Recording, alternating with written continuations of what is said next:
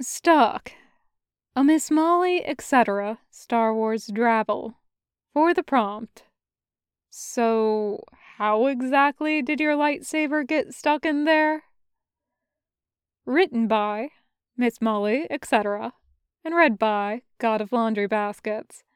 It is rated Gen, featuring Commander Cody and Obi-Wan Kenobi.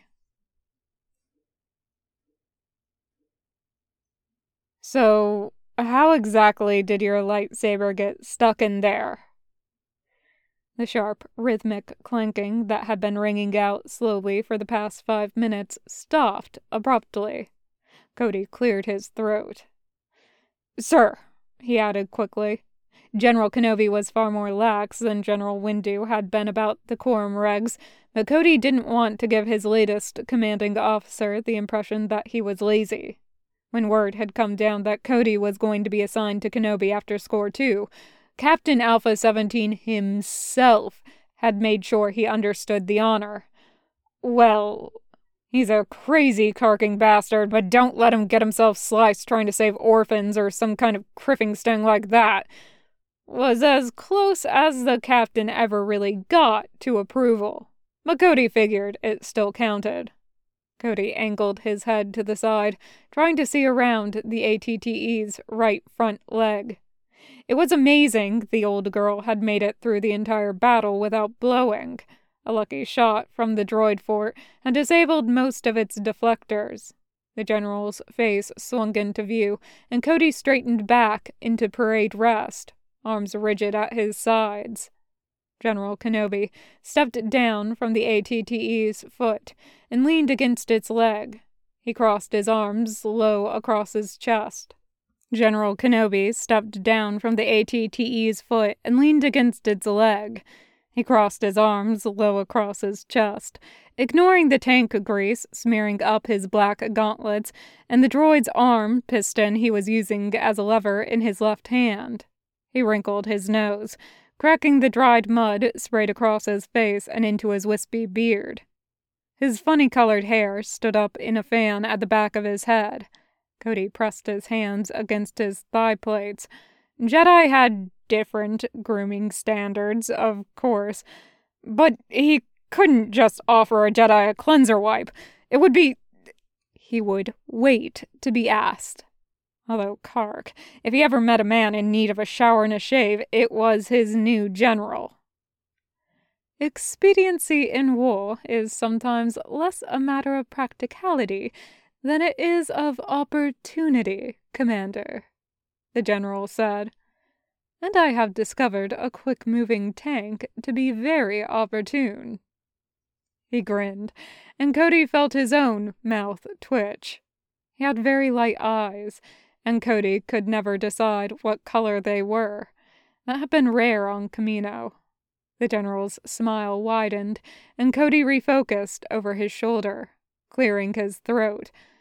Battlefield cleanup was still underway, after all, and the 212th needed constant watching, or he'd find Karking Parjai squad using a droid's head for Limmy Ball again.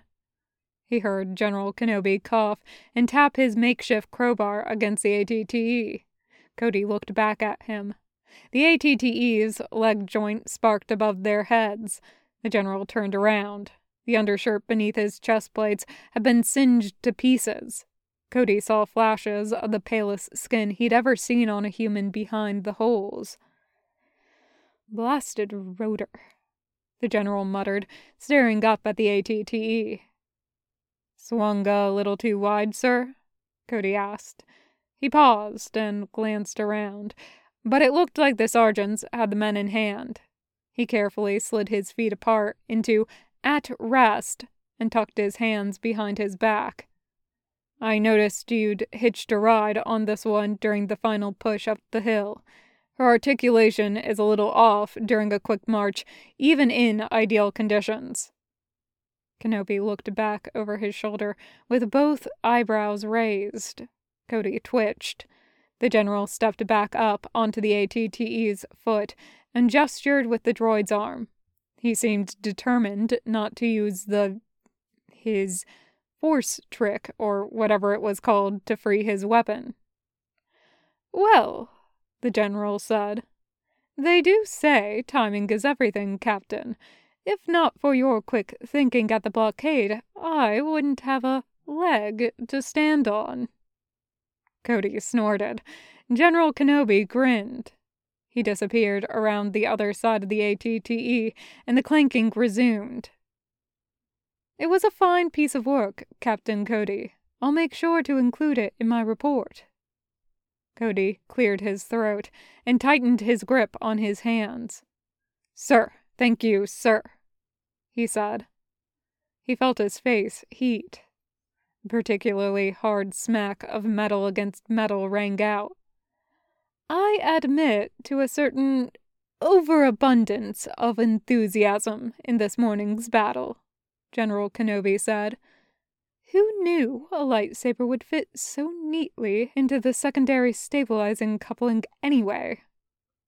Cody stifled a laugh. Generals were not to be laughed at for Kark's sake. Guess we live and learn, sir, he said. He heard Kenobi chuckle as the clanking continued. Cody settled into at rest by the ATTE, sinking his feet into the muddy ground. The end. Thank you for listening.